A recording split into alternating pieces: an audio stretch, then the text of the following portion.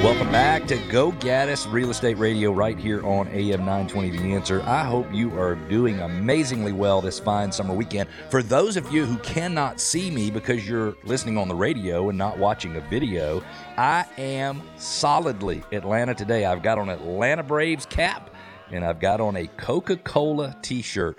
Very interesting material. I had not been to the Coca-Cola Museum, or the World of Coke, I think it's called, in many years, and I went several months ago and had a blast, and I decided I needed a Coca-Cola coffee mug. I also decided I needed a Coca-Cola t-shirt, and by the way, a little plug or a promotion for Coca-Cola products. I don't know if you've ever had Coke with coffee, but they make these little cans of Coke, regular Coke, with a coffee flavor or a coffee infused, and I had one of those this morning for the first time. I had bought 2 cans many months ago, and they've been sitting in my refrigerator in my garage, and I tried one this morning, and the thought of coffee and Coke together sounded unappealing to me. It was delicious. Now, it's probably because every Coca-Cola I've ever had out of a can or a bottle has been delicious to me. I am Atlanta through and through, and I love Coca-Cola. But if you see that Coca-Cola with coffee in the store, I recommend you grab some. I think you'll like it. In this segment, you think you can sell your home without paying capital gains taxes? Yes, you should be able to, but that's not always the case. There's some things that you need to be thinking about if the value of your home has gone up significantly in the last few years, and that is everybody in Metro Atlanta and throughout the United States of America.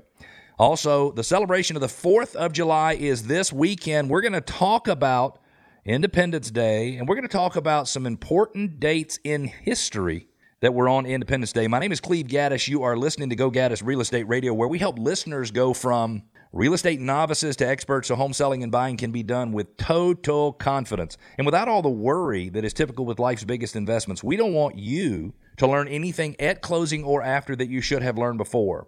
Most people who listen to this radio show are adults. Adults can make their own decisions. The problem is, in many cases, we're asked to make decisions on buying or selling real estate in Metro Atlanta, throughout Georgia, and throughout the country, and we don't have all of the information we need on which to rely to make those decisions. We don't know about class action lawsuit products. We don't know about common pitfalls in buying or selling homes.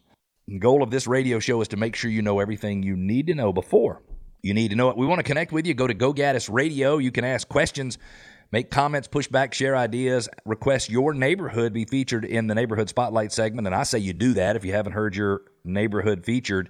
And you can subscribe to our podcast as well. Go Gaddis Radio, GOGADDIS radio.com is where you go.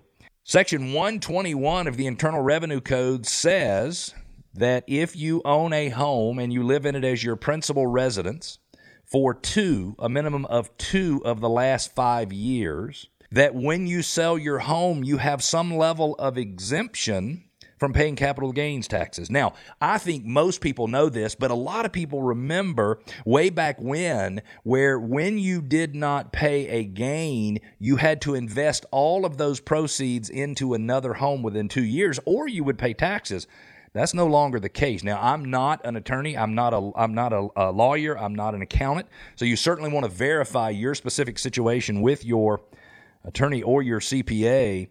But the way it works is simply, if you have owned a home for 2 of the last 5 years and you sell your home and you sell it as an individual filer or a single filer, up to $250,000 in capital gains are deductible, meaning that you do not pay tax on them at all. Not capital gains being deductible. They're exempt from taxes ever.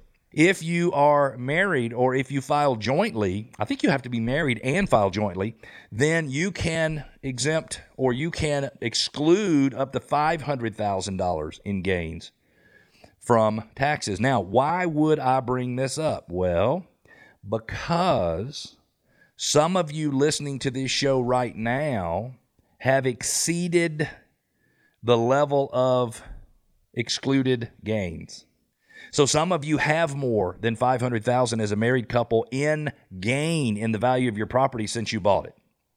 Some of you, as single filers, filing individually, have more than $250,000 in gain since you purchased your property. Say I'm single, I bought a home for $300,000, it's now worth $600,000. That's $300,000 in gains. Think about it. The first $250,000 for me, because I've lived in my home 2 of the last 5 years, the first $250,000 would be excluded from taxes. The final $50,000 in that particular example, had I not had any expenses to use to offset that gain, that last $50,000, I would pay long-term capital gain taxes on it. And so I know, as a home seller, as a homeowner, I dang sure wouldn't want to sell my house thinking that I didn't have to pay Uncle Sam even a penny on the gain of that sale, and then all of a sudden realize when I filed my tax returns, oops, I owe some taxes. So let's just confirm so everybody understands. It is Section 121 of the Internal Revenue Code. When you've lived in a home for 2 of the last 5 years, so if I lived in it year 1 and year number 5, that works. Year number 1 and 2, but not 3, 4, and 5, that works. If I lived in it, didn't live in it 1, 2, and 3, but lived in it the last 2, that works. So if you lived in a home 2 of the last 5 years, then when you sell it, it is exempt from capital gains on up to $250,000 for a single filer, $500,000 for a married joint filer. Think about this.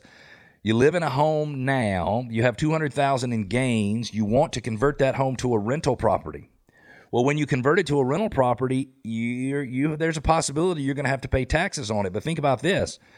The law says you've lived there 2 of the last 5 years. 2 of the last 5 years. So if you move out and you sell that property before it's been more than 2 years since you moved out, or really up to 3 years, then you would be exempt, or you would be able to exclude up to $250,000 or $500,000 in capital gains. Only reason I'm mentioning this on today's show is because I want to make sure that if you're already over the amount of the exclusion, you might want to consider selling your house now, buying another home, because then you get to do the same 2 of the last 5 year period, and you get to exclude up to another $250,000 or $500,000 if you're married filing jointly. If you have questions, 770-497-0000, 770-497-0000. I don't think I've heard anybody else talk about this particular subject, and it hadn't even dawned on me that it would be a problem until I started considering my own sale. Now, I've lived in my home for 23 years. Closed in March of 1999 and moved in April of 1999. And now I am filing a single filer. I'm an individual filer, and I will have more than $250,000 in gains. Now, I have spent so much money on the house that by the time it's all said and done, I will probably only have a couple $100,000 in gains on the house, because I get to subtract all of the money that I invested in the home to improve the home. But it's something that everybody needs to be aware of, because all of a sudden one afternoon I'm driving home and I get panicked thinking, oh my gosh, my gain's going to be so big, I'm going to have to pay lots and lots of taxes. Maybe I shouldn't sell my house.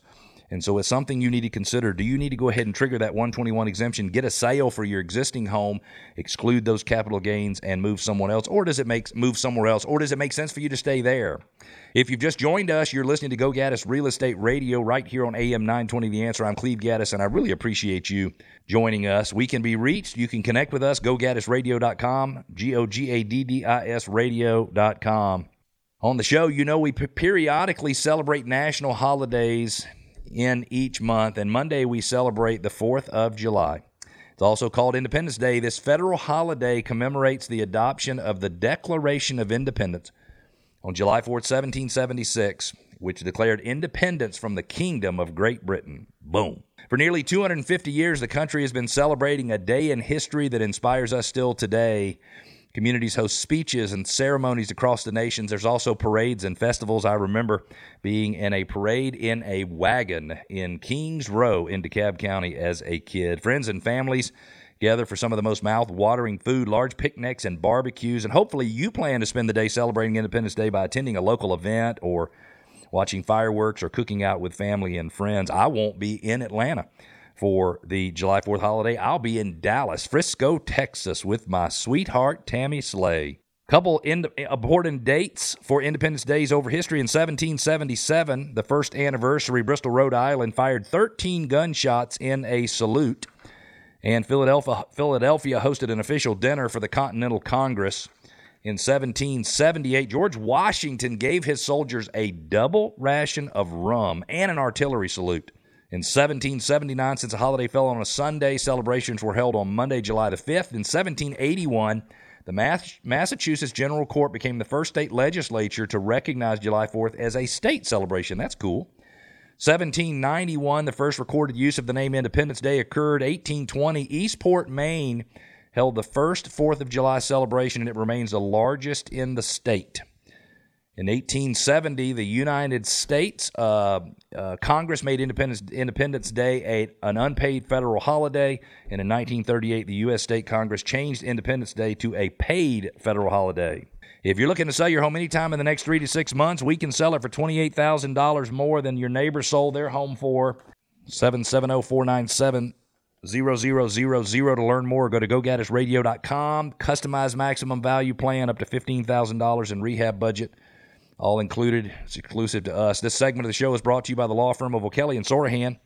Full-service law firm, 25 offices throughout Metro Atlanta. They do residential real estate closings, home purchases, refinance closings, all that kind of stuff. 770-497-1880. We're going to take a quick break. When we come back in our neighborhood spotlight, Edenwild in Roswell. I was going to buy a home in Edenwild in 1999 when I decided to buy one in Johns Creek instead. Home ownership and rising inflation, what's going on there?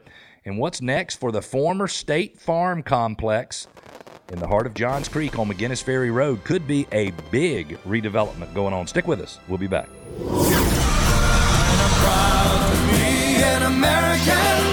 God bless the U.S.